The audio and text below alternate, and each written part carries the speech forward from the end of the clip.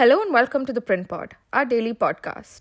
My name is Tere Sudeep, and the opinion of the day is part of a series called Where is the Muslim Leadership Question? It's written by Saima, a radio broadcaster and public figure. A dear friend said, "The problem today is that Indian Muslims don't have a leader, and Muslim politicians have mostly ditched their own community for years." This friend doesn't believe that anybody could represent the real issues of Muslims, and since there aren't many Muslim representatives, I should join politics. You guys need a Muslim leader desperately. I kept looking at him for a long time, my mind echoing with just one word: Muslim, Muslim, Muslim. Since childhood, I have only heard Indian. He continued, "Good Muslims need to join politics. Only then fair representation is possible." This dialogue, tinged with a hint of urgency, implied that as a Muslim, I should consider a foray into politics to fill a perceived void. I couldn't stop myself from asking, are you admitting that for years you guys have had Hindu leaders? Politicians who just represented Hindus? Isn't it strange and totally unconstitutional for people to elect or get elected based on religion? And have you too been voting as a Hindu? His silence validated my point. And just like that, the Constitution of India was defeated again. We often forget why we became a democracy in the first place. No other model of governance could sustain the beautifully diverse country that India is. In the colorful mosaic where emotions and identity interweave, there must be a promise of equality. The Constitution hinges on the right to equality.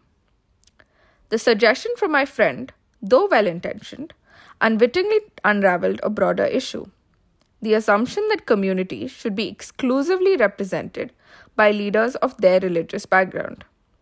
This sentiment contradicts the fundamental principles embedded in the Indian Constitution, which mandates the representation of all citizens, irrespective of their religious beliefs. This sparked a journey into rediscovering the essence of Indian secularism. Nestled in a New Delhi colony, surrounded by a Sikh neighborhood, a Hindu community, and a church, my upbringing mirrored India's kaleidoscopic cultural landscape.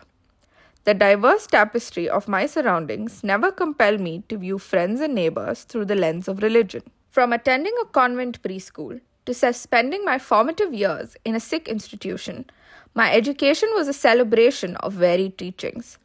I merrily sang Shabads and celebrated Diwali most joyously. I still do.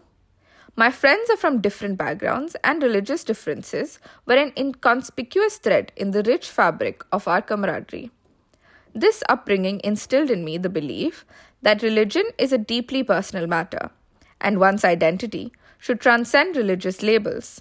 Contemplating the idea of having a Muslim leader exclusively to represent Muslims, I found myself questioning the very essence of our democratic principles. The Constitution, a visionary document, serves as the moral compass that unites our nation. Upholding values of equality, justice, and liberty, it transcends religion, caste, and creed-based distinctions. In the eloquent words of M.K. Gandhi, "I do not want my house to be walled in, or all sides and my windows to be stuffed. I want the cultures of all lands to be blown about my house as freely as possible." The call for a leader representing all Indians resonates with the inclusive spirit of the Constitution. Former Prime Minister Jawaharlal Nehru's vision of a nation that celebrates diversity becomes especially relevant. We are citizens of a great country on the verge of bold advance, and we have to live up to that high standard. All of us, to whatever religion we may belong, are equally the children of one mother. Leaders should embody this vision, work towards building bridges, foster understanding, and unify a diverse citizenry. The focus should be on the commonalities that bind us together, not the differences that threaten to divide. The notion of leaders representing specific religious communities perpetuates the unfortunate trend of communal politics, which has the potential to undermine the unity that defines India. We, as a nation, are struggling with precisely the same situation. As Rabindranath Tagore eloquently phrased it, The one who plants trees, knowing that he will never sit in their shade, has at least started to understand the meaning of life. True leaders plant seeds of unity, understanding that the shade of progress and prosperity will benefit every citizen, regardless of which God they worship. We don't need a Sikh leader for Sikhs, a Christian for Christians, a Jain for Jains, a Buddhist for Buddhists, a Hindu for Hindus, or a Muslim for Muslims. As a Muslim in India, my hope lies in leadership that rises above religious labels and embraces the collective identity of our nation. The Constitution's sacred oath binds our leaders to represent all communities, fostering unity and inclusive governance. Leaders must rise above divisive narratives. As citizens, we should strive for a society where our shared identity as Indians takes precedence over individual religious affiliations. It is this unity that will propel India towards a brighter and more harmonious future, grounded in the principles of justice, equality, and fraternity. Thank you for tuning in. Remember to catch our flagship podcast, Cut the Clutter, every weekday with our founder and editor-in-chief, Shekhar Gupta.